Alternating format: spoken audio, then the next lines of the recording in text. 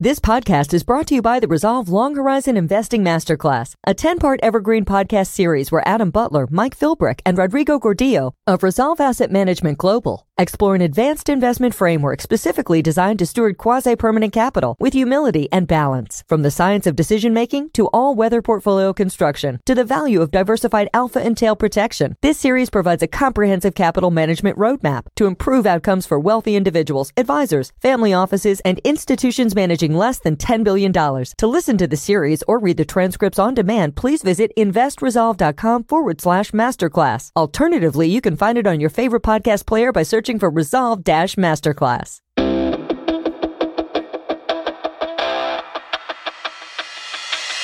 Hello and welcome to Gestalt University, hosted by Adam Butler, Mike Philbrick, and Rodrigo Gordillo of ReSolve Asset Management Global. This podcast will dig deep to uncover investment truths and life hacks you won't find in mainstream media, covering topics that appeal to left-brain robots, right-brain poets, and everything in between, all with the goal of helping you reach excellence. Welcome to the journey. Mike Philbrick, Adam Butler, Rodrigo Gordillo are principals of ReSolve Asset Management Global. Due to industry regulations, no funds managed or sub-advised by the host will be discussed in this podcast. All opinions expressed by the host are solely their own opinion and do not express the opinion of ReSolve Asset Management. This podcast is for informational purposes only and should not be relied upon as basis for investment decisions. For more information, visit investresolve.com. Well, that was a great lead-in. That was a great... I think we can wrap How it, appropriate. Boys. Listen, what we'd like to tell you to do is go listen to that, and you can capture everything that we're going to talk about today. Exactly. I'm just kidding. We would never let you off that easy on a Friday afternoon. You are stuck with us. If you tuned in, I'm sorry. That's your fault, not mine. And with that, welcome, I guess. That's our welcome. Welcome. And also, we're going to have an investment discussion on stuff, and you should get professional advice, do your own research, all of those things. Think for yourself on a number of myriad options and topics. But today we're going to dig in or re-dig into content that we've kind of prepared a couple of times. I think it was probably 5 years ago in a cheeky way. We did the 12 days of Christmas and the 12 days of investment wisdom, and walked that through December, which was a bit of fun. Oh, good. Mike, you just went silent on us. Unhit the mute button. Sorry, can you guys hear me? Yes, sir. Yes. Okay, so the cable jiggled. Jiggle the cable doesn't always work. Sometimes it cuts out your audio. So the little history on the masterclass was we did it, and then we kind of thought about it, but we could make it more succinct, make it into 10 sort of thoughtful mini content pieces on how you would think about long-lived assets, like potentially permanent assets, and how that changes your mindset when you're thinking about things. And I remember when we first did this, it's kind of reminiscent of living in a tropical island or paradise that we live in, and thinking about where you might buy a house. And if you're here for 5 years or 10 years, you might think about buying something right on the seashore and risking it, buying some insurance, and maybe a hurricane hits and maybe it doesn't. But if you're a founding family that's lived here for 100 years and will continue to live here, you're probably thinking about where's the highest spot, where's it inland a little bit, because I'm going to be here for the long term. And I think thinking about your portfolio through that lens, when you're thinking about, 50 or multi-decade timeframes, alters a little bit of what your preferences might be. And so the masterclass and the evolution of the masterclass was to just sit down and think through that. And it's a great piece of thought just to, kind of inform your own preferences. And with that, I guess I'll turn it over to you guys to chime in. I feel like I've talked for a little bit here, so. Yeah, no, it's all good. And I'll actually quickly share the screen so that people can see how the content is laid out on, if you wouldn't mind pushing that through. So if you go to investorsolve.com/masterclass, what you'll see is it's a 10 episode series laid out, starting from the how to steward long-lived wealth, as Mike just alluded to, decision-making, preparation before prediction, balance, rebalancing premium, and so on. We get into alpha, we get into tail protection, and putting it all together.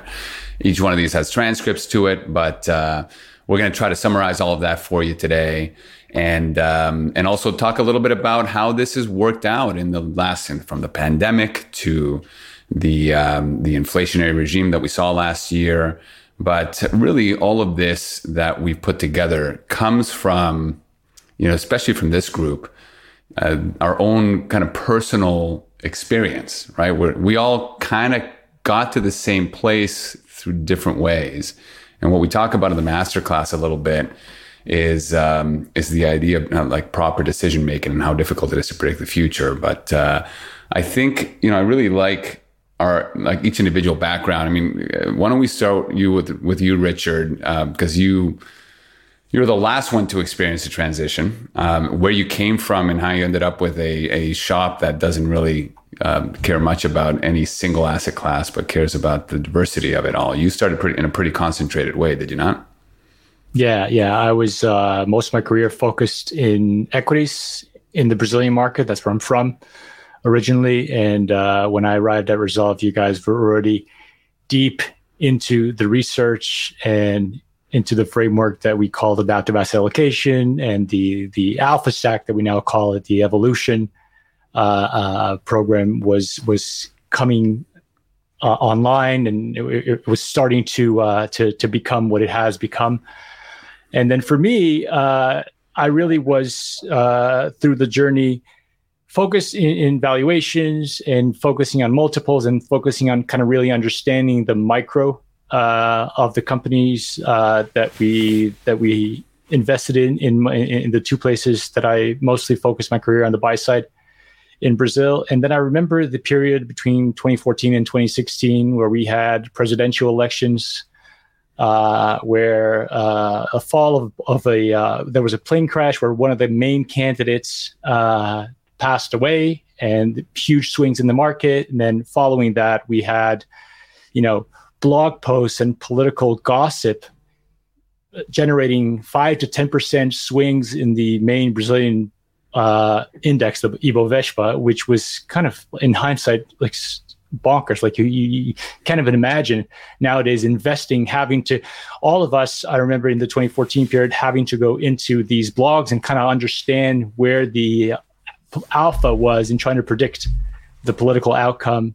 And following that, an impeachment process, and then a new president coming in. And after all that, I was really ready to receive this kind of wisdom, this new way to think about an investment framework, not only from a diversified approach, like globally diversified and asset class diversification, but also a systematic way to think about allocations, right? Not really relying on your gut or this illusion of control that one has, like knowing intimately the balance sheet and the income statement of a company and kind of thinking that what the outcome is going to be, but rather having this more thoughtful approach where you're trying to triangulate on the outcome of asset classes by drawing from multiple perspectives and multiple sources of information, price-driven, some of them historical, seasonality, things like that. So it really was a come to Jesus moment once I started reading our content,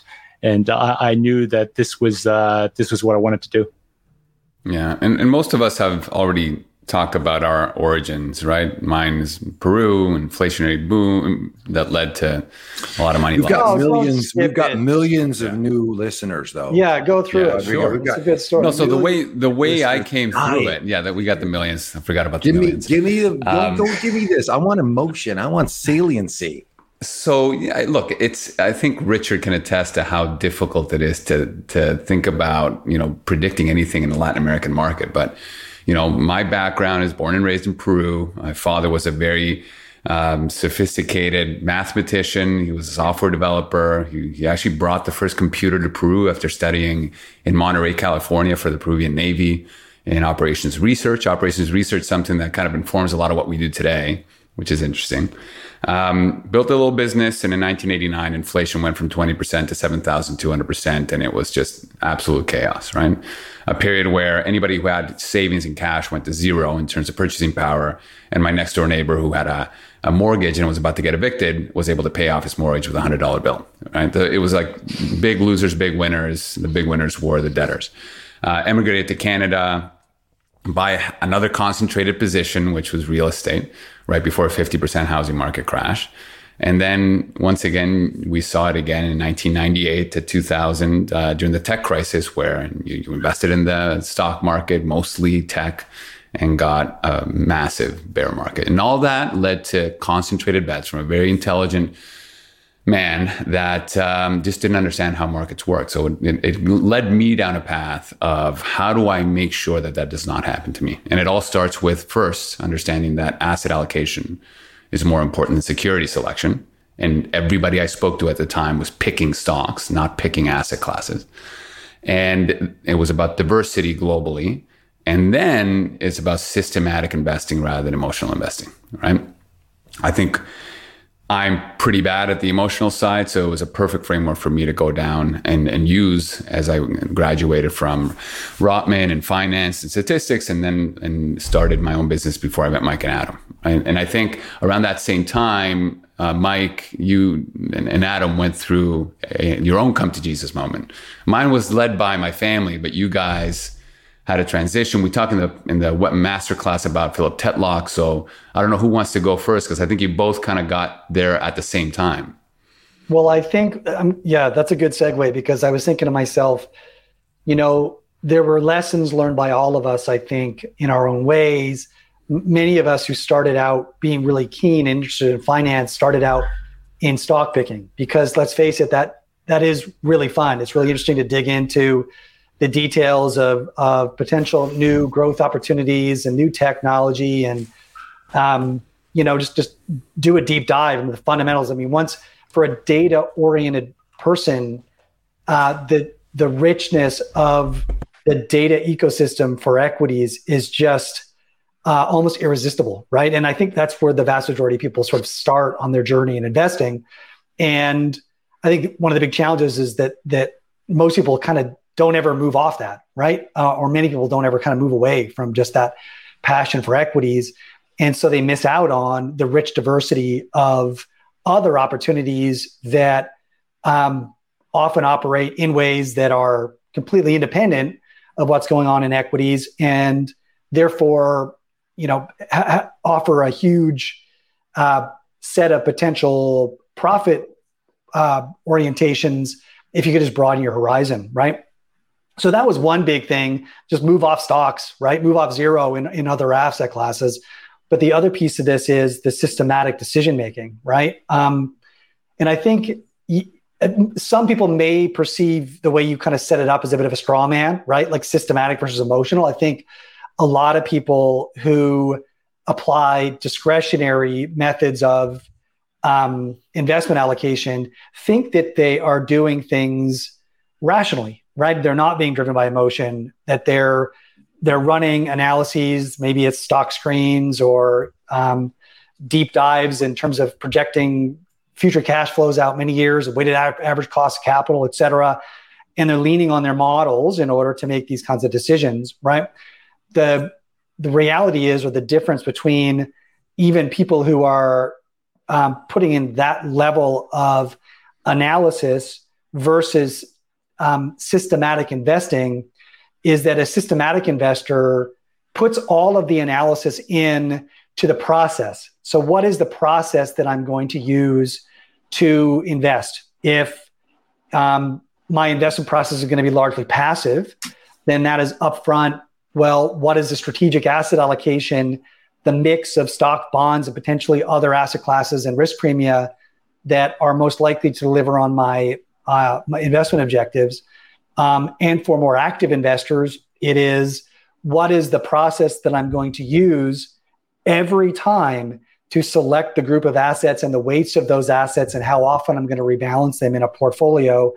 And then one of the great benefits of systematic investing is that if you do it right, you can go back and see how that process would have played out in terms of investment performance over hopefully many decades and many different economic cycles and economic regimes, right? Different inflation environments, growth environments, liquidity environments, et cetera, right? So that's one of the big advantages of systematic. And it's nuanced, but I think there's a very clear difference between people who are highly analytical, but still apply a discretionary process, no matter how rational they are on an ongoing basis, and people that apply a systematic process where all of the effort goes into the design of the process. And then over time, you largely let that process run on its own, obviously monitoring the economy and the universe of assets that you're allocating to make sure that there's nothing really strange going on, that the information that you're using to inform your models aren't aware of, right? Mm-hmm. So I didn't come to this automatically. I spent probably the first third of my investment career in the more analytical but discretionary orientation.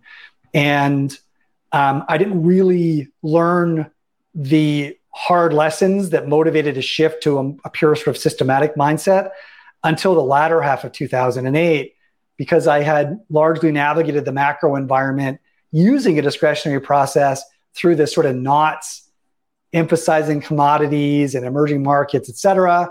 I had been following and recognizing a lot of the risks that were piling up in the housing market and in the credit sector and in the banking sector going into the 2008 crisis. But what really woke me up to the complexity of this investment ecosystem or activity that we're all involved in is the reflexivity that we observed when governments began to get involved very heavily later in 2008 and especially early in 2009 by just changing the rules of the game on the fly. And so, that was a really big frying pan to the face. Yeah, okay, you can have the macro environment dead to rights. You can know exactly where the nexus of risk is. You can have the right trades on to capitalize on that. But there are other entities in the market that have very large incentives and very large balance sheets. In other words, they've got really big guns that they can bring to bear to change the outcome very dramatically and shift the directions of risk. And so coming out of that, that's what sort of led me. If I'm going to continue in this business, then I need to take on this, a systematic mindset. Now I've rambled on for quite a while. So if someone else wants to take on the Tetlock story, then I'm happy to yield the mic. Yeah. So I think, one of the things that was, this probably actually runs along the same sides as what happened to Philip Tetlock as he, through his academic career, achieved tenureship and had the ability to direct research. And prior to that, sort of seeing decision-making happen, and this is detailed in his book, Expert Political Judgment, just looking at these experts in certain fields. And there's, I think it's, it's like 28,000 observations over 10 years. It's either 28 or 82. I'm dyslexic, so forgive me for that. So what he found was, experts featured on media are particularly bad. Experts in their field aren't really great either. What works is sort of simple models, which is an interesting tweet that Rodrigo retweeted with the inverse, what's his name on CNBC model. Jim Cramer is the new inverse Cramer model. Jim Cramer bets, yeah. It's an interesting and funny thing because I think you're harnessing the risk premia, which is a behavioral risk premia of those in the media having poor track records at predicting the future. And this is an interesting thing. Once you declare behaviorally a position, you now have to defend that position. And I'll often say when I'm in a conversation, wait, how did I get in the corner painted defending this position? Well, because you said it. Oh, damn it. Did say that. So now I have to defend it. So this is as Adam alludes, it's nuanced. And I think, so the journey for me was I was a little bit more, always kind of looking for rules to help me sort of navigate my decision-making. And I think the crucible to get us across to a much more, to make the commitment, both financially and across the firm and a research perspective, to move to a more systematic decision-making process was that desire all along, and just seeing that, the fat Tony in me, reference from Taleb, just always kind of looks sideways. There's a lot of experts. There's a lot of experts saying a lot of things, and they're, constantly sort of random at best. So, when you think about those types of concepts, then you start to think about, well, wait a second, maybe preparation is better than prediction, or let's think about having a fully prepared portfolio. That's the first part. And then we can now measure our tilts, or the things that we think are going to add value. And I say we as the investment community, the things that might add value to that, the tilts, active allocations, home country bias, we can actually measure them against some sort of base portfolio. So first, let's have a fully prepared portfolio. And this is where we sort of all circled around the idea of some sort of risk parity concept, where you're thinking about the amount of risk you're taking rather than the amount of capital that you're allocating. Let's not let the maniacs run the asylum. Stocks have a volatility of 20, bonds have a volatility of 6. There's a veg there between those two that's quite large. And so capital allocating doesn't quite hit the target. So I think we said, let's be prepared. What's the best prepared portfolio? And that's sort of something in the area of risk parity. Now, there's many, many ways to construct that and think about that. And there's a great paper that Adam penned, which is sort of the decision-making tree that goes through what do you believe, and then this is how you should construct your portfolio. Yeah, what do you think you can measure? Can you measure volatility? Can you measure correlations? Yeah. Do you have the ability to predict the future returns of something? That'll whatever you believe you can accomplish, you'll be able to do. Right, and that's highly informative to how you might think down the road in constructing the portfolio.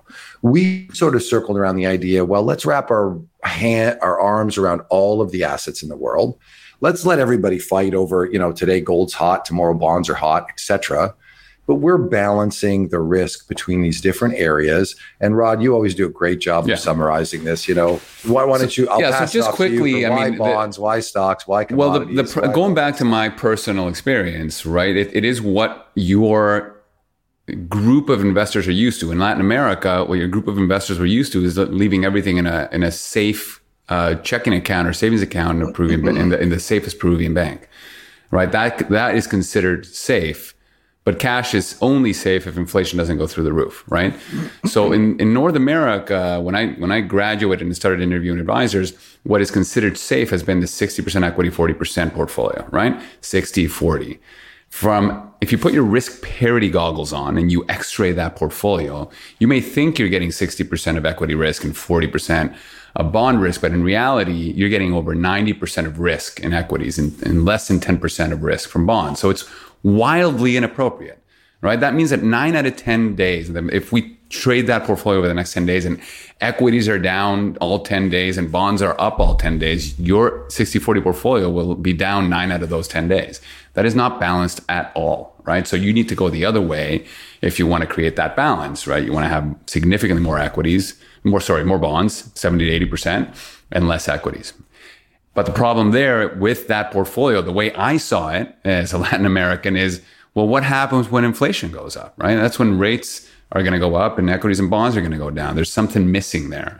And that missing piece is something that does really well as inflation goes up. That tends to be tips, that tends to be commodities. And that's been missing in portfolios for as long as I can remember, right? We've only just started talking about inflation hedges after the fact, as it always happens, right? And so, my dad was working with a single piston every single time in a motor, right? He had a single piston kind of chugging him along in his growth trajectory.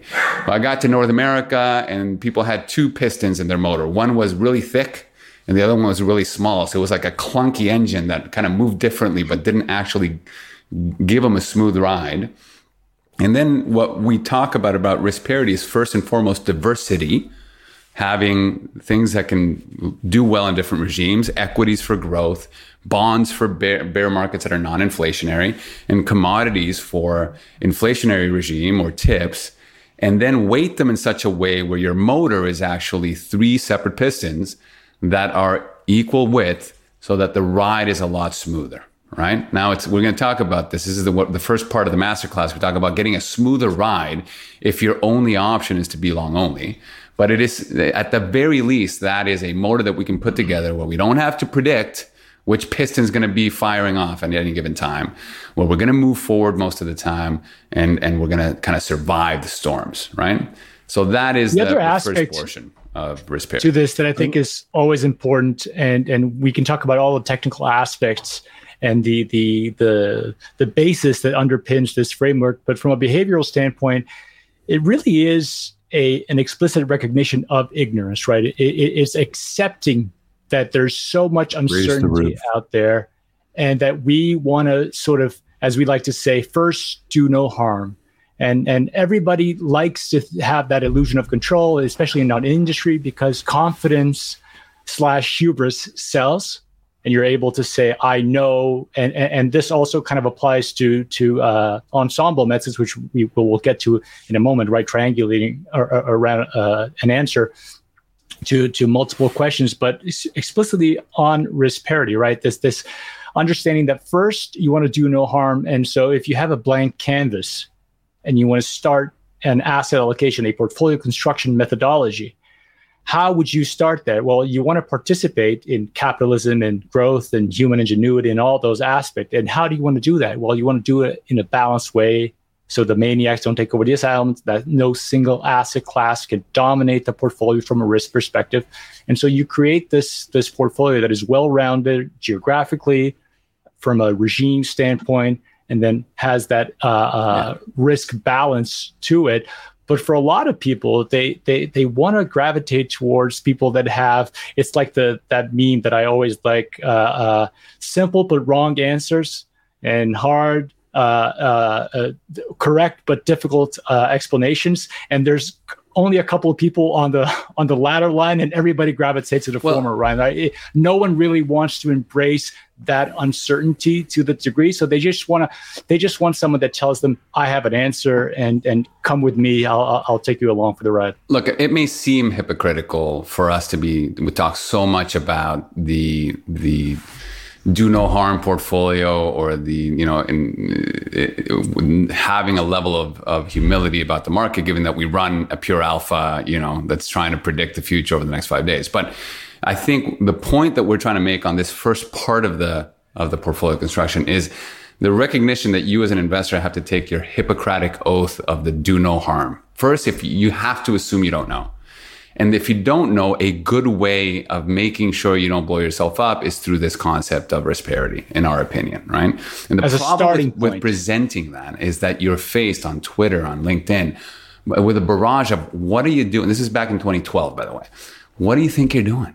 What are you doing buying so much bonds? Don't you know that inflation is going to hit and rates are going to go up and risk parity is going to be destroyed, and correlation between bonds and equities are going to go to 1, and you're going to lose all your money? So there's two things to address there. Number one, risk parity is often thought of as equities and bonds levered, but in reality, it's got that commodity component. And number two, it's I don't know when that's going to happen. Do you? Do you know when rates are going to go up? And it took a decade for that to happen, right? You had rates go negative, and that bond position in Germany, if you were a German risk parity investor, go up and up and up, all the way down to when yields were down negative 75 basis points, right? So it was so hard for a decade, people predicting and clamoring for the fact that it makes no sense to own bonds, and yet bonds continue to appreciate in capital appreciation, right? So it's just such a difficult game to try to predict the next 12 months, 2 years, 3 years. So you want to start with that. And then you can start exploring what you can do in terms of tilting your asset allocation weightings, right? But it's just so difficult. The elephant in the room here, right, is, well, great. So we wanted risk parity for, all these different regimes. So, let's review how did risk parity weather the 22 environment, and what were some of the factors that that went into that performance, right? And 22 was a really interesting year because we had 2 pistons of the 3 that were both hit at the same time, right? For the first time ever, we had, well, not first time ever, but in an unlikely circumstance, we had stocks and bonds highly correlated and experiencing negative returns over a calendar year together, right? I mean, obviously that was extremely painful for traditional portfolios. did a risk parity portfolio navigate it any better? And the answer is kind of, sort of, right? I mean, there certainly were some risk parity funds or strategies that managed through that inflationary environment much better than a traditional 60-40 portfolio, right? And then there were obviously other risk parity products that either had really emphasized bond duration in order to avoid taking on excess leverage, or were themselves just highly levered, right? Levered to a higher volatility target in pursuit of higher long-term returns that experienced a worse year in 2022 than, or, call it sort of on par with what a 60-40 portfolio experienced, right? And, one big challenge for all portfolios, including risk parity portfolios, is that, risk parity portfolios can handle growth environments, can handle negative growth environments, they can handle inflationary environments. What they can't handle, and what no long-only portfolio can handle, is a massive increase in expected cash rates, right? So what did we have in 2022? We had governments around the world stepping in and, raising interest rates, raising the level of the yields on cash from, effectively 0% to the high 3s into the low 4s.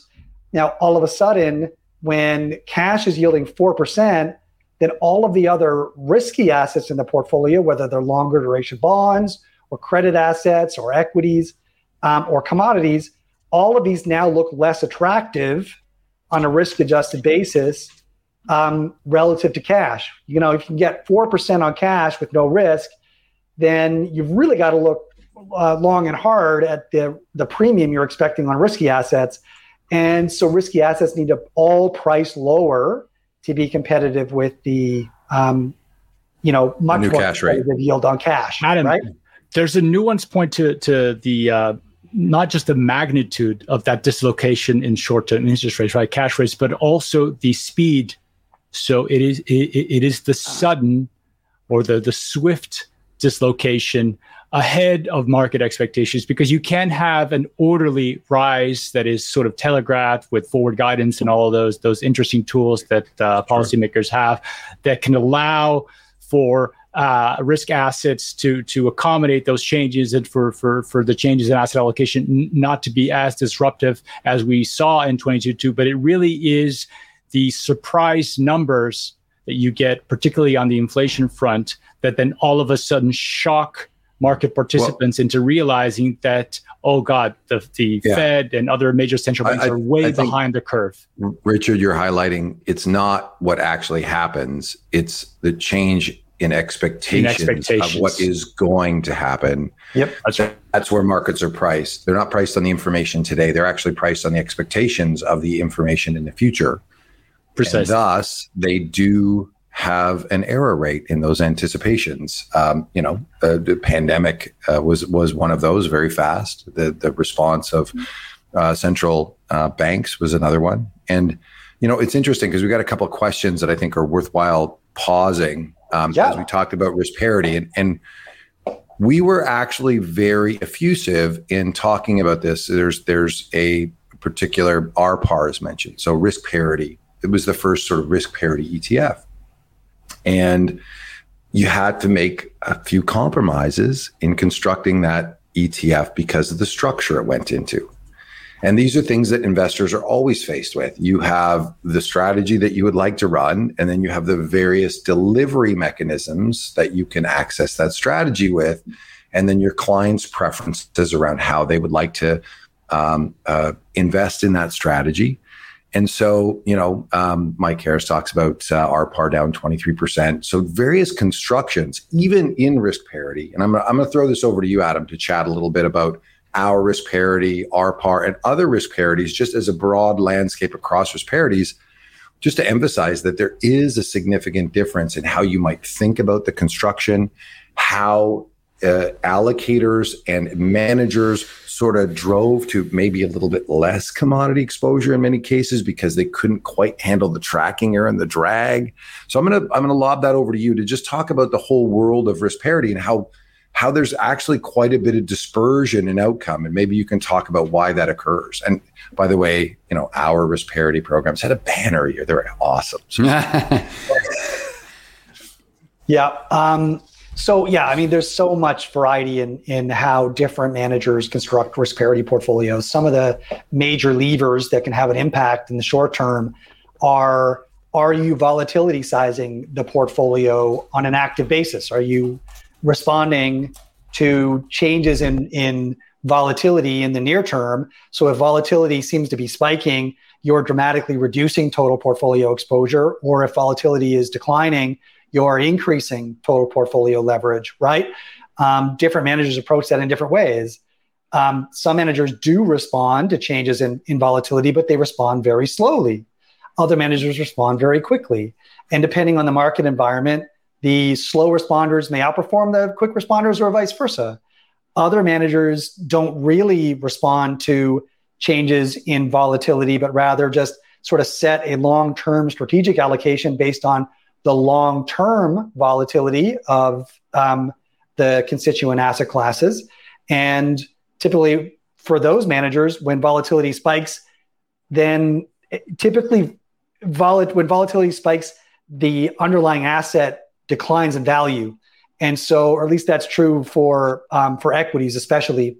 And so you can imagine that if you're just trying to maintain a strategic asset allocation and there's a spike in equity volatility, typically that means the equity allocation has dropped, which now means you need to rebalance your portfolio. You got to add capital back to equities to bring it back to your strategic asset allocation. So where the volatility responders are selling equities, as an example, they're selling the whole portfolio, but as part of that, they're selling their equities. As volatility rises, the strategic risk parity allocators are buying equities as volatility rises, right? So there's an offsetting dynamic. And in fact, one of the biggest strategic risk parity allocators is Bridgewater. And so, they've got well over $100 billion allocated to their global risk parity product. And so while some of the other maybe smaller risk parity funds who are more active in their volatility management are selling, Bridgewater is absorbing that liquidity, which I think probably is strongly suggestive that the myth that maybe these risk parity funds or these volatility managed funds exacerbate liquidity events may be overstated, right?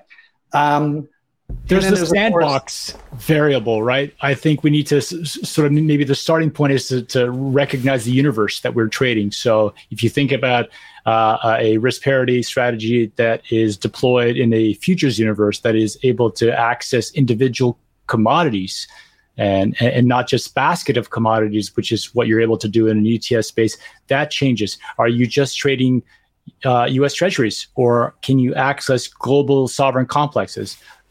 All these different constituents will affect and how you're doing it, Richard. I'm going to pile on here because there's the one comment is asking about RPAR, which harnessed a bit of the commodities from the commodity equity complex, which was a bit of the challenge. And that's not good or bad.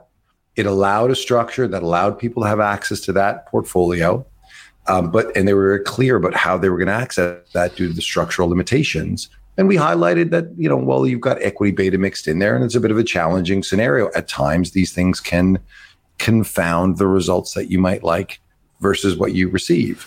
As Adam said, and you're pointing out, Richard, there's a lot there, and that's why you have more than one risk parity manager. And it's all good intentions. Everyone's trying to make the best model that they can to express the views that their investors are looking for, with the constraints of the structure that they're offering it with, right? Precisely. And I think that's where. So just quickly, I do want to land on the risk parity. We can't share our own data because regulatory restrictions and all that. But I would say that AQR does something as close as to what we implement internally, like what we believe is a good well-crafted risk parity portfolio where you have your commodity exposure, you have diversity across equities, bonds, and so on. And the big thing has always been, you guys just wait till the rates go up and bonds and equities correlate to see how you're just going to absolutely blow up. But a well-formulated risk parity strategy, and Ani, if you could just push that screen for me, in 2022, actually wasn't that bad, right? That's the orange line at the bottom there is the All Country World Index, and then the purple line is the AQR risk parity strategy. And what's interesting here is in the first half, remember that commodity sleeve actually did a good job of offsetting the losses of equities and bonds in the first half, right? So by June 6th, that risk parity portfolio was only down 3%.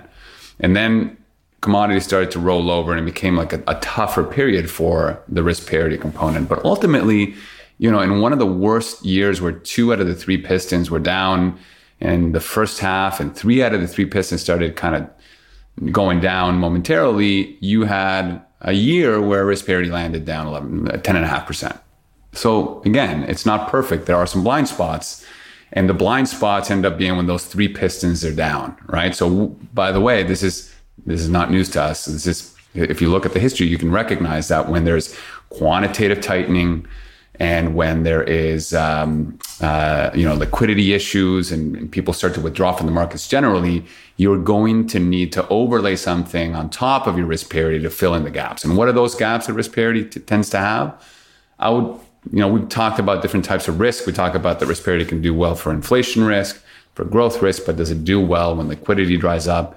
Especially does it do well when there's sentiment shocks, when everything just goes down and there are margin calls everywhere, like in the COVID crisis, and you need to plug that hole when commodities, equities, gold, bonds are all going down together, right? So, and even before we do overlay, we can just kind of briefly talk about rebalancing and using volatility in your favor. So the idea that you can use the entropy of markets, and particularly the entropy that we saw much higher in 2022, to your favor and rebalance the portfolio appropriately. So I was paying attention to the equity line that you were showing there, and there were periods where the AQR strategy was up, the risk parity strategy was up when equities were down, and there was an opportunity for investors that are periodically rebalancing their portportfolios to switch from one to the other, or the excess return that one has premium. Captured the rebalancing premium. So just on the call it more passive, more beta oriented portion of a portfolio, if you do use rebalancing in your favor, you can harness an additional return stream. Yeah. I think this is a good jumping off point too, to think about a couple of the next steps in. Part of the thing was at rebalancing premium, which you're covering. You make a VIG for just rebalancing between volatile assets and adding more bets. But in adding more bets, we've got to expand our canvas. And this is hold on. You know what? Can I parity. I can't help myself. Okay. Cause I think what did I do? No, it's good. This is good. But I wanted the voice.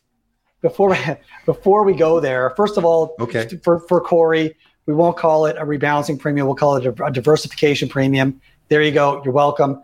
And you're right to force that. I want to talk about another form of risk parity, or what goes into risk parity and how we might be able to improve on it, right? So what are we trying to do with this? Well, we've got a set of risk premia, right? Where we perceive that risk is going to be rewarded. What are those risks? I like where you're going, Adam. And I was actually didn't know if you wanted to talk about this.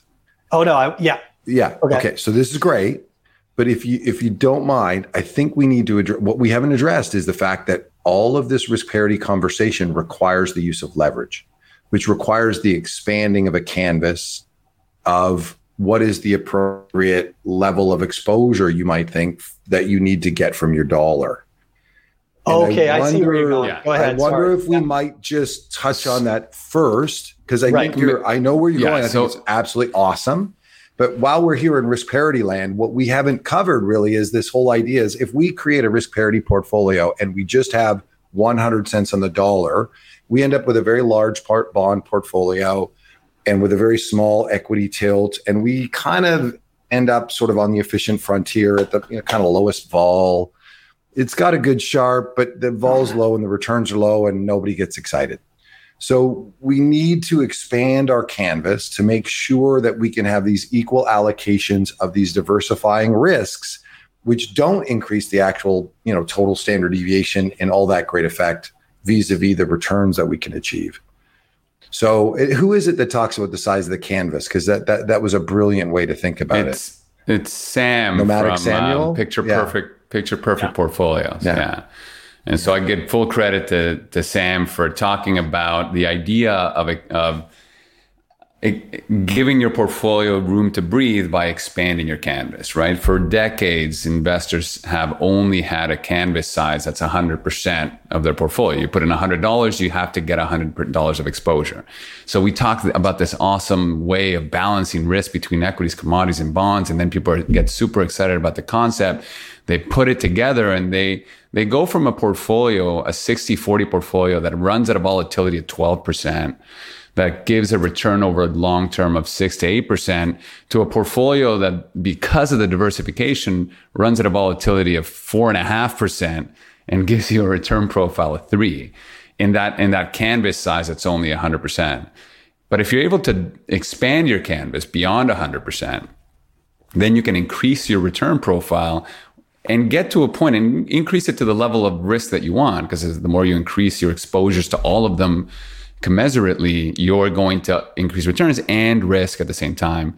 We're not saying go to 20% volatility. If you were happy with 12% annualized volatility, like your 60-40, you're better off getting to 12% volatility with a more balanced portfolio. Now, how do we expand that canvas? Before, you had to go to an institution, you had to be an institution, you had to get institutional leverage. Today, as many people here know, there are many public mutual funds and ETFs out there. And Corey Hofstein from Newfound, myself and Adam wrote a paper in 2021 called Return Stacking: Strategies for Overcoming a Low Return Environment. And the goal there was that we could use publicly available exchange-traded funds and mutual funds that have more than $1 exposure for every dollar you give them, to be able to create thoughtful portfolios, right? So if you want a risk parity portfolio now, you can actually buy an ETF that has 90% equity, 60% bonds, that has, if you want to start including alphas, you can stack a beta and an alpha and so on. So you can go and look that up at returnstacking.com and read on it. But the point here is, like what Mike was alluding to, is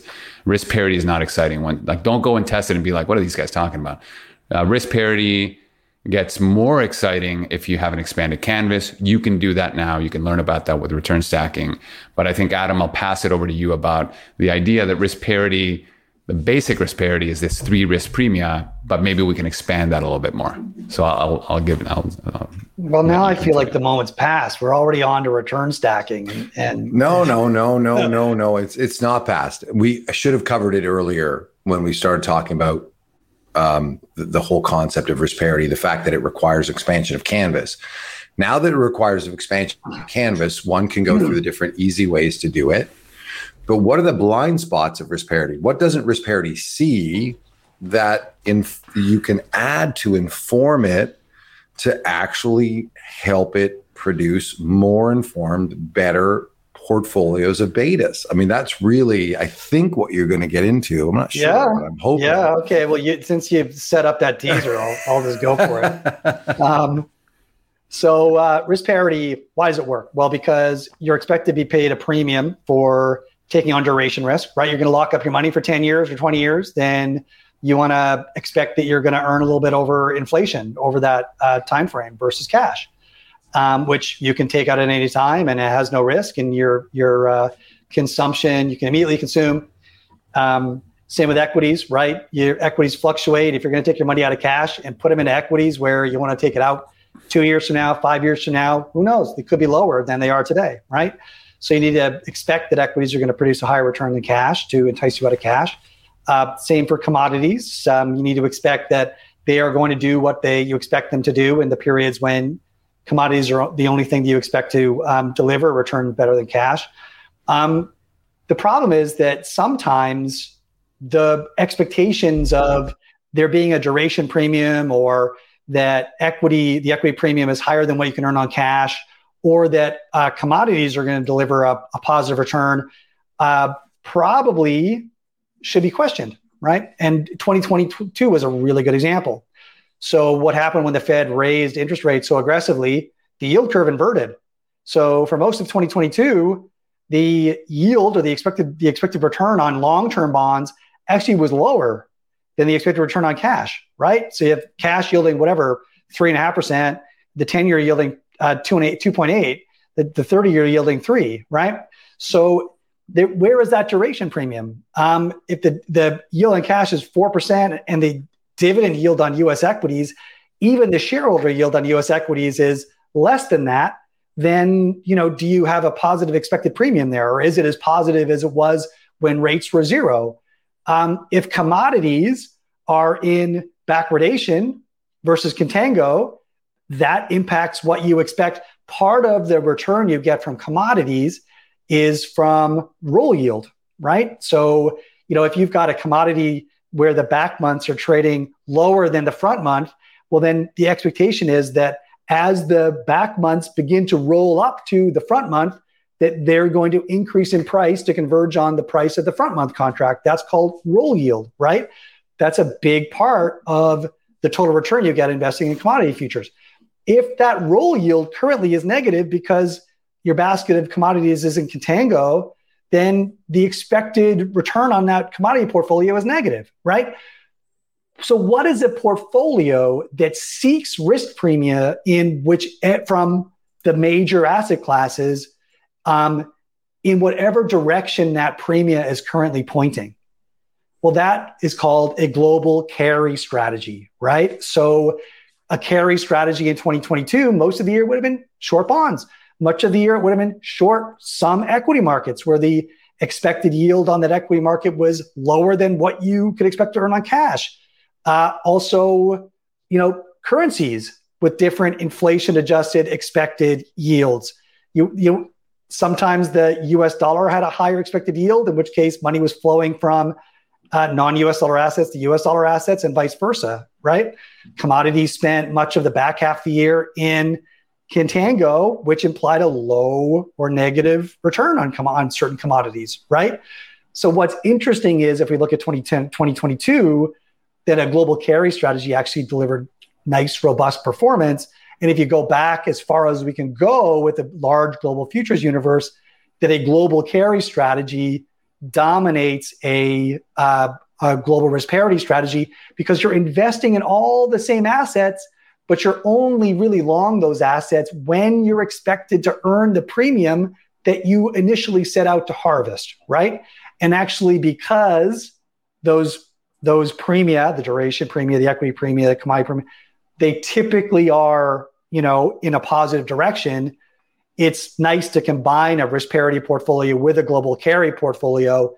That combination ends up being really magical. So I just want to get that out. The carry tilted risk parity strategy is what Adam's alluding to, and that kind of makes it a bit more, but that's a step forward in the right direction, right? And in spite of that, when you put that carry tilted risk parity portfolio, you still have a few blind spots that need to be filled in. And Mike Harris is talking about, you can short commodities and all this stuff. So we'll get into what you can do, right? So you have what blind spots still exist with with what we've put together so far. Well, if you have a prolonged period of assets all going down together, you need something that can short, right? And be reliable in that short. When you think about what overlay strategies you can do, when you think about liquid alternatives, when people talk about this space outside of traditional asset classes, still today you hear about, I have a long short equity manager, right? And that sadly is just a lower volatility S&P 500 as your net long. And you're still highly correlated to wherever the S&P goes, or currently being, or maybe not as popular now as it used to be, but private equity, private credit, private real estate, all these and then funds. Some merger arb, I guess we hear a lot. right? So you're looking at those and you feel like you have protection, but as Cliff Asness calls it, that's just a lot of volatility laundering. It's just a way to feel good about the volatility that you can't see while you own the asset and hopefully get a return, right? But they're not susceptible to a negative growth shock.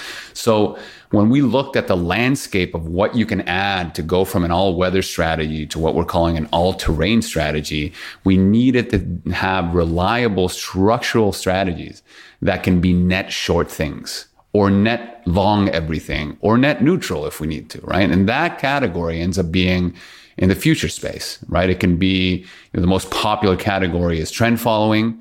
That has been around for decades and has shown time and time again. All you need to do is go, SocGen trend index and see how truly non-correlated structurally it is to equities and bonds. And it's not that you don't need to be a rocket scientist to understand that the structural diversification is likely to continue to be there, because it's when things are trending downward, it takes the opposite side and shorts it and makes money while things are doing poorly, and vice versa. And so there is an embedded reason that we can trust that this will be a fourth piston in that motor now to help smooth that ride out, right? And so in the future side, we're not just, from our perspective, we don't just think about trend, but trend is a very good addition, but we're also looking at things like seasonality and mean reversion and carry and relative value and so on, right? So that is a crucial component to inching yourself toward this all-terrain portfolio, right? And 2022 was a perfect example of that, right? So we just showed you... what's the ticker for? I'm just going to sell other people's funds today. What's the managed future? A well-known managed futures fund, just to overlay on top of the risk parity, the AQR risk parity. PQTIX. PQTIX, right? So that's PIMCO, well-known name, right? This is a trend manager. And again, it's about filling in the gaps, right? So I'm going to share my screen. And what we see here in 2022 is you have, again, the orange line is global equities. The purple line did a much better job. This is AQR's risk parity. And then you have PIMCO's trend strategy or CTA strategy, up 11%. So you have the blind spots that exist in that risk parity component are filled in by that ability to short, and throughout the year. Look at that mirror image between the AQR fund and the PQTIX fund. Yeah. I mean, that's kind of the goal.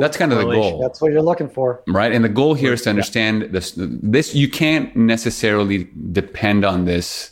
If you were to take a wide swath of long, short equity managers, you can't really depend on a lot of the same type of characteristics. But in the managed future space, there's a lot. I think there's a reliability to the structural nature of it, where you can actually count on long-term, conditional non-correlation.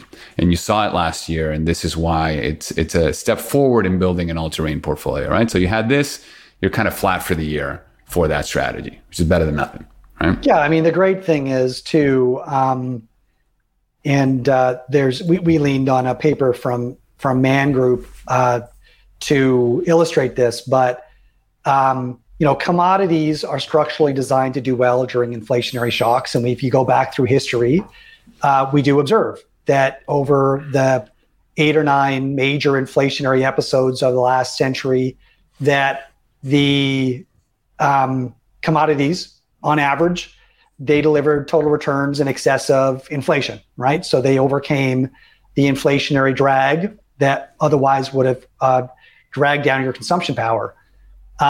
What's interesting is that you can run a trend following strategy on the same basket of futures of commodities, and the trend following strategy has a much higher long-term historical return than just holding commodities as a long-term strategic holding long only. But even during inflationary episodes, diversified trend following also delivered a much higher positive boost to portfolios than holding just long only commodities. So it's one of these have your cake and eat it too type situations, which is why a diversified trend following strategy is a key component to an all-terrain portfolio. Yeah. And there's another behavioral aspect to consider here as to why this, not so much recently, but over the last several years has been such a hard sell, right? Because people haven't really had to contend with inflation in any meaningful degree. It's been so far outside of the Overton window, or the conversation has been so detached from any consideration of inflation that people are just like, why would I waste any time having to hedge that risk?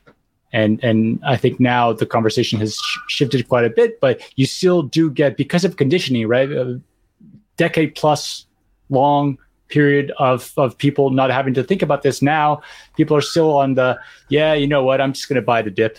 I'm just thinking about that dip as an opportunity. We'll see how that ends up if we have another 3-year period like 2000 and 2003, right? That period was really rough if you were a buying the dip type of investor. 8 dips before you finally bought the final dip. And listen, it's not to say 07 to 09. Yeah, and it's not to say that the behavioral silver bullet was buying CTAs, because from 2000 to 2003, those CTAs were up when equities were down and then gave it all back when equities were up, and you wanted to give up on that one. It's just, the whole game's difficult, right? Even if you're putting these things together, it's not super easy to necessarily get through. And then there's, when you speak about these broad terms like it's non-correlated, well, it's conditionally non-correlated. Sometimes it gets caught, right? And so what's the blind spot even with this? We got the carry tilted risk parity. We got the managed futures. It feels like it's complete, but we all know that sometimes if the trends have been up and in favor of equities and bonds for a prolonged period of time, we're going to see that beta risk parity component be long all the risk assets, and we're going to see the CTA and managed futures and systematic macro be long equities and bonds, possibly at the wrong time, right? And so there's another blind spot where all of a sudden you're conditionally positively correlated to your beta portfolio and COVID hits. Right? How do you mitigate against a complete drying up of liquidity in a very short period of time? And this is kind of the final the part interesting of the thing there strategy. too, Rodrigo, is the COVID hit. Well, when did COVID hit? December of 2019. There was lots of news about this. Was the classic gray rhino as opposed to the black swan. It was kind of out there. But until it was reflected in price, it wasn't reflected in price. I remember Adam's. Well, which tweet price? Of yours, Mike? Adam? It was a tweet on January 29th or something where Adam's like, X amount of cases in China, and the S&P just shrugs it off. It was like a 9%, That's exactly my point. So copper and some of the other base metals, which track, economic activity, and particularly, I guess, the marginal activity coming out from China was more consequential for global economy than any other place. And so those metals and those and some of the other commodities were already starting to keel over and reflect. Yeah. And I think bond markets were ahead of the game, but it really was the equity market, the darling and what everybody focuses on, the last one to get the memo.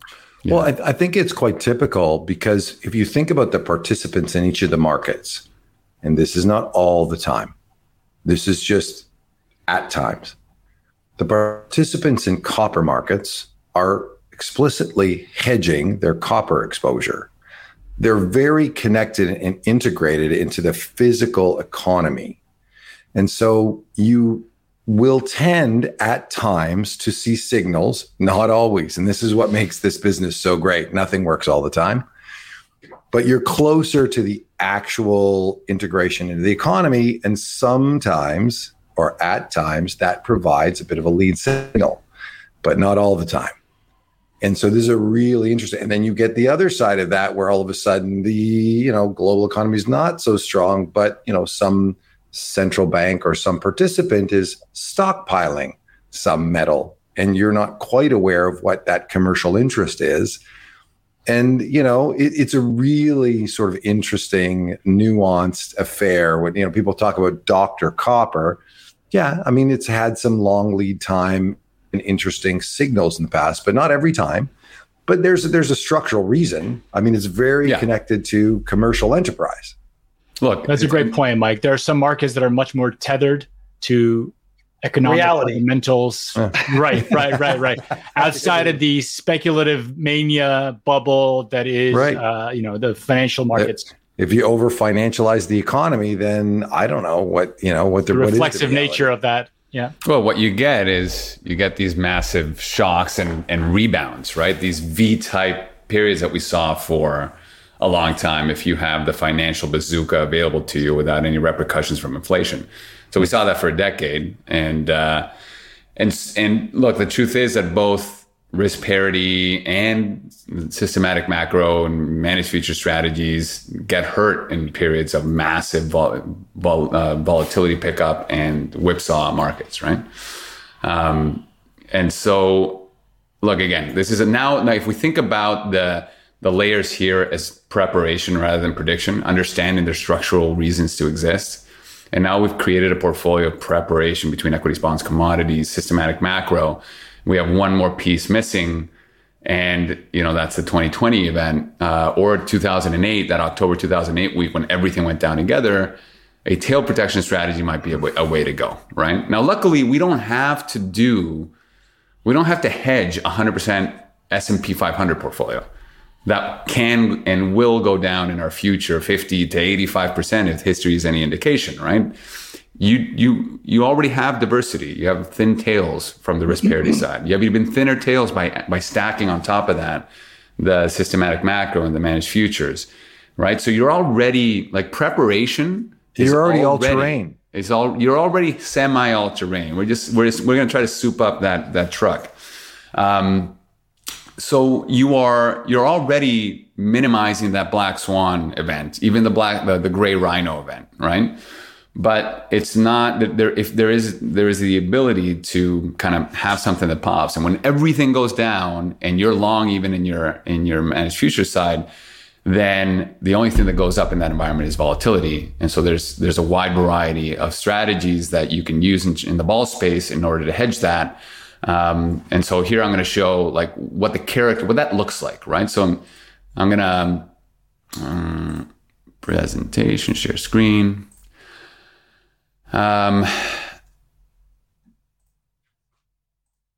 So if you see, this is now kind of three indices it's just for everybody here to kind of visualize and feel their way through the risk parity component, the systematic macro component at the top there. And then on the bottom right is the Eureka Hedge Long Volatility Hedge Fund Index, right? And these are just a bunch of managers trying to find the right time to go long volatility and capitalize on that.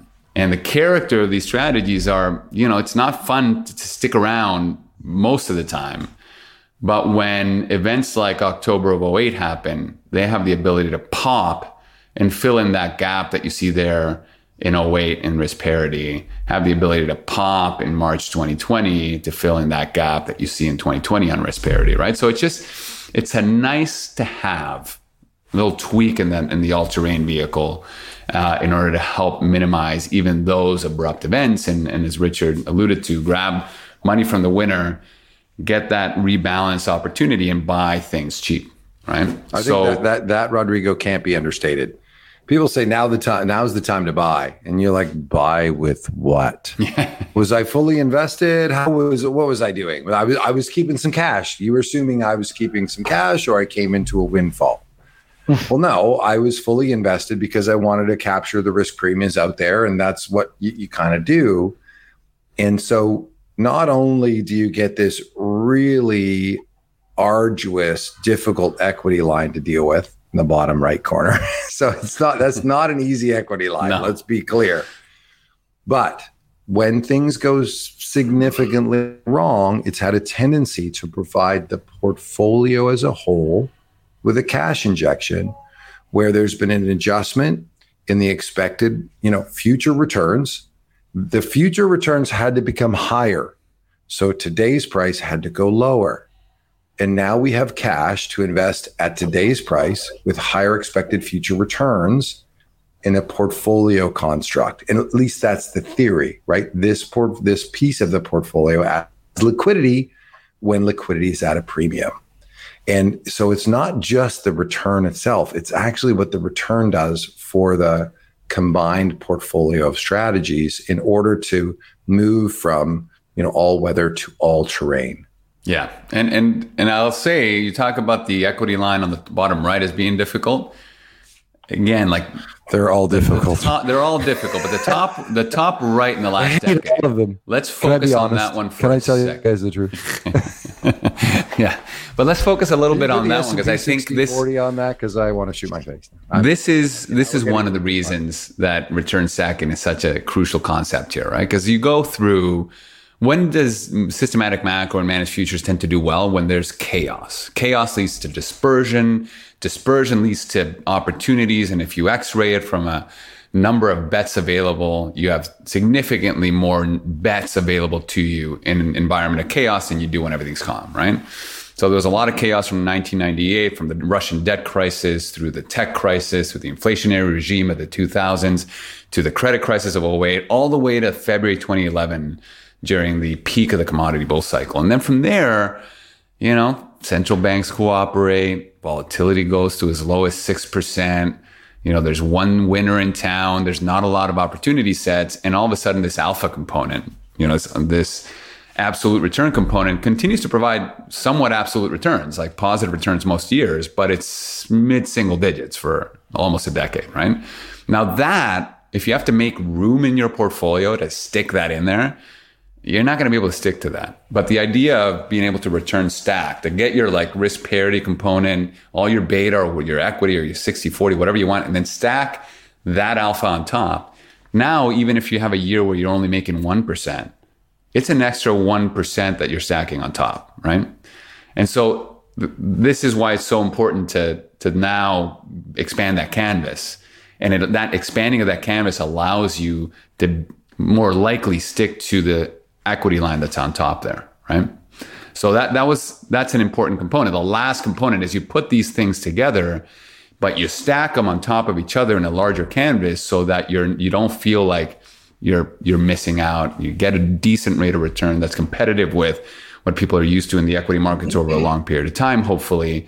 And it just becomes an easier thing to do while minimizing the big drawdowns and being as balanced as you possibly can. Right. So I think that all this, Adam recently wrote it's a really quick blog post that's 3 pages long that is, let me see if I can for the CFA, right? For the CFA. And then let me see. I have it up. So from all terrain to all weather, I think Ani dropped that link. You're showing white there. charts right now. Yeah, I'll bring it up in a second. But this is, if you go to InvestorSolve/blog, the latest blog post is this one, from all weather to all terrain investing. So if you want to read up a bit on it, the concept, it's a quick read, and it kind of puts it all together for people to get an idea as to why we think this is a prudent way to do the 100-year portfolio. Right. And that kind of ties together everything that we talked about in the masterclass, everything we talked about today, what our core beliefs are, how we invest for ourselves, our families, and our clients. And hopefully we get you a bit more comfortable with the whole concept and bringing all these things together. Anybody else have any thoughts? Well, yeah, Mike Harris was asking us to plot HFRI along or with RP and MSCI. And we can't easily do that. The HFRI index, I don't think is in that. No, we have to download the data and plot it up. So, well, Kevin is in here as well. And I'm not sure I know Kevin, but I mean the name Kevin is quite ubiquitous. Which Kevin is it? Let's go through the Kevins. It's the Kevin. It's the only Kevin we know on the show right now. A couple of things that I like. Kevin said, nothing works all the time. That's every quant's motto. I agree, but it works over time.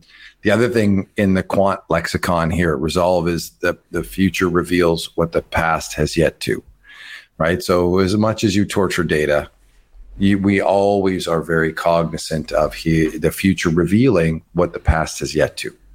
And I think that is, if there's a motto for quants to have in their mind as they torture data, that is the probably the one to keep first and foremost to manage some of the behavioral bias. The other thing is, he asked, opportunistically going long vol as tail protection almost seems too good to be true. So maybe you can, there's some theoretical. Well, here's 22 was a great example of how it's not too good to be true, right? I mean, here we had a situation where stocks went down over 20% globally, and long vol went down at the same time, right? Because we just didn't have those vol expansions. So, again, just reinforcing this concept that there is no panacea. There is no silver bullet. The answer to how do you build a resilient portfolio that will stand the test of time is diversify. Don't just diversify across stocks, but diversify across asset classes, include stocks, bonds, and commodities and other potential inflation hedge assets. Balance them so that even though you've got all these assets in the portfolio, if you've got them in equal capital weight, but two of the assets are 5 times more volatile than the other asset, that other asset's not giving you any diversification benefit whatsoever. So you need to create balance in the portfolio, and expand your canvas. Expand it to include other risk premia, like carry, for example, and potentially other alpha strategies, or alternative premia or alternative betas like trend and seasonality and other. There's a cornucopia of potential diversifying strategies out there if you care to go and look for them. And it's really hard to decide or be able to evaluate and make a decision in advance about which of those strategies you should emphasize, because the historical data really doesn't give you any clue about what's likely to work in the future.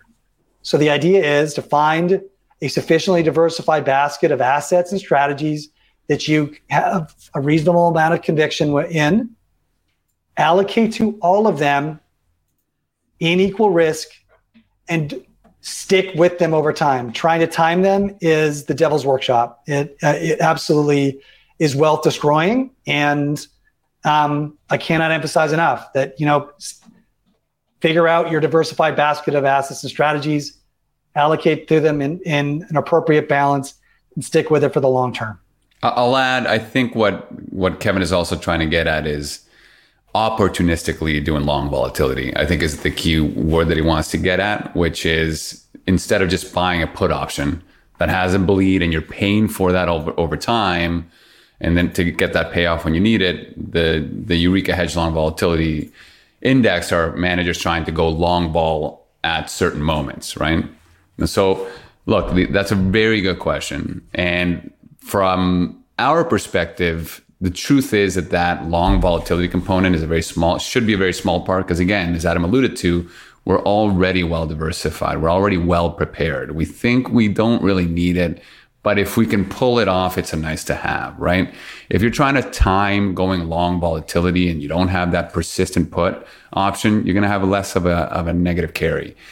But you're also going to have a moment where a nuclear bomb goes off randomly. Nobody's going to have time to put in a long volatility trade there. What you're going to depend on is your diversity, right? If that happens, you're probably going to see a lot of money go to treasuries, or, you're going to hopefully you're going to be hopefully short a bunch of stuff with your systematic macro, right? You're already have a strong base there. And if it doesn't happen, it doesn't happen. Diversity first, and then opportunity second. And so, yeah, there's an argument to be made to have a constant put option there. You should definitely think about that. I think if you're overweight growth assets, from our perspective, I think we feel that this concept is balanced enough where being opportunistic, minimizing the carry, and taking a shot is a better option.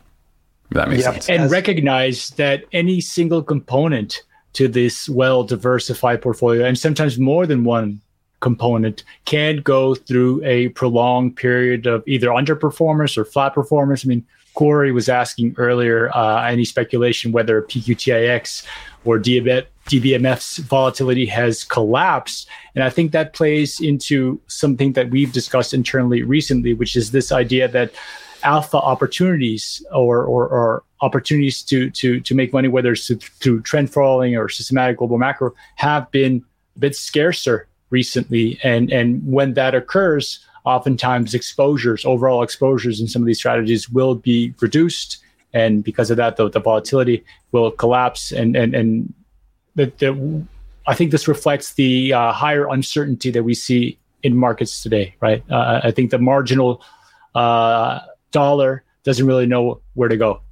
Yeah, I think. I think that's a great point, Richard. The tails probably have never been fatter at the moment, just in the potentialities for markets to kind of process all of the information that's coming at them. Whether it's our bond markets right or stock markets right, and how they're anticipating the future, it's going to be really interesting to see. I think the tails are fatter in sort of general asset classes on their own, but combining those fat tails often leads to, as Rodrigo pointed out, much thinner tails across in the short term and the long term. Exactly. Yeah. Before we close, I want to thank everybody who chimed in the chat, but also especially Mike Harris for the very kind words about what we do here at ReSolve. Yeah, all the stuff that we're not allowed to talk about for yeah, that's right, and being patient with what we can't talk about. Anyone else want to wrap it up? Or no, I just think there's a bunch of stuff that's coming up. A lot of people here know that we have a joint venture with Corey Hofstein. If you want to learn more about that, just follow us on LinkedIn. It's the website. The return stacking website we can talk about. ReturnStackedETFs.com. Go visit that. We are going to try and do a podcast with Corey to get into the nitty gritty of all components of that ETF by the end of the month. Sadly, Corey's being very selfish and having a baby.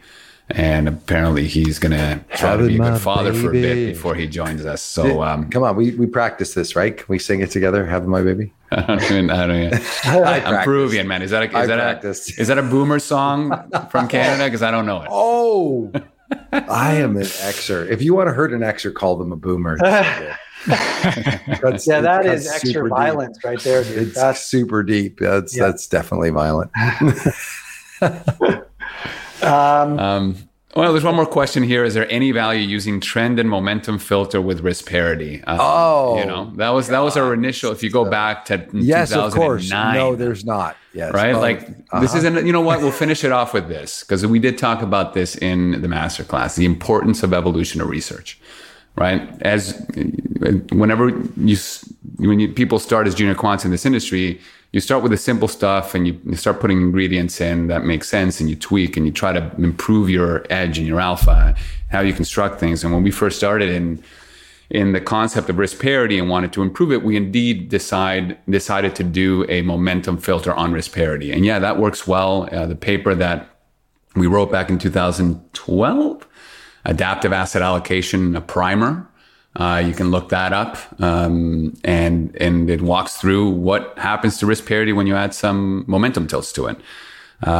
We have since graduated from that to keeping risk parity as is and just doing long, short, multi-factor, as an overlay to disaggregate the alpha and the beta.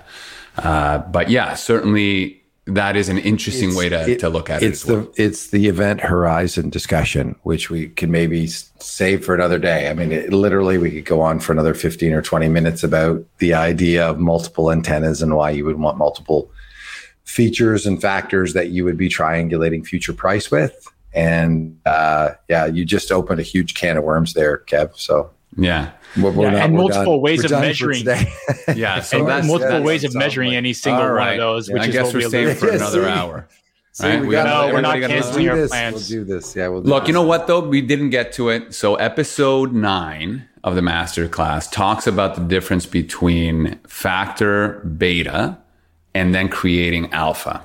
And linear versus nonlinear. That is. I just re-listened to it before coming on this podcast. I think it's a very good episode.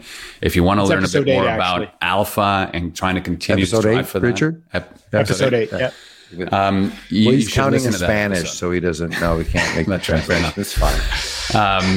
So definitely listen to that. I think the key takeaway from that episode is that as you find new alpha, it's already decaying. So the research process has to be ongoing if you're adding new sleeves of alpha to your portfolio, right? So a lot of people in this industry, especially in retail, want a cookie cutter, recipe that you can look at and make sure they're doing the exact same thing.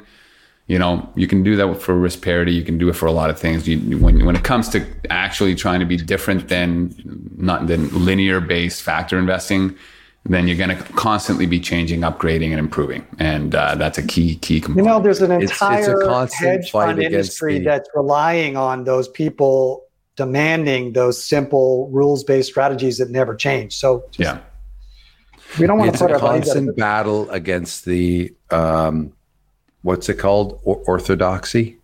I mean, that really is where you sit, right? There's sort of the common way to think about things, which everyone sits in the bell curve. And then there's, things that are different that potentially can provide excess return. They're not going to be easy, and your friends aren't going to be doing them.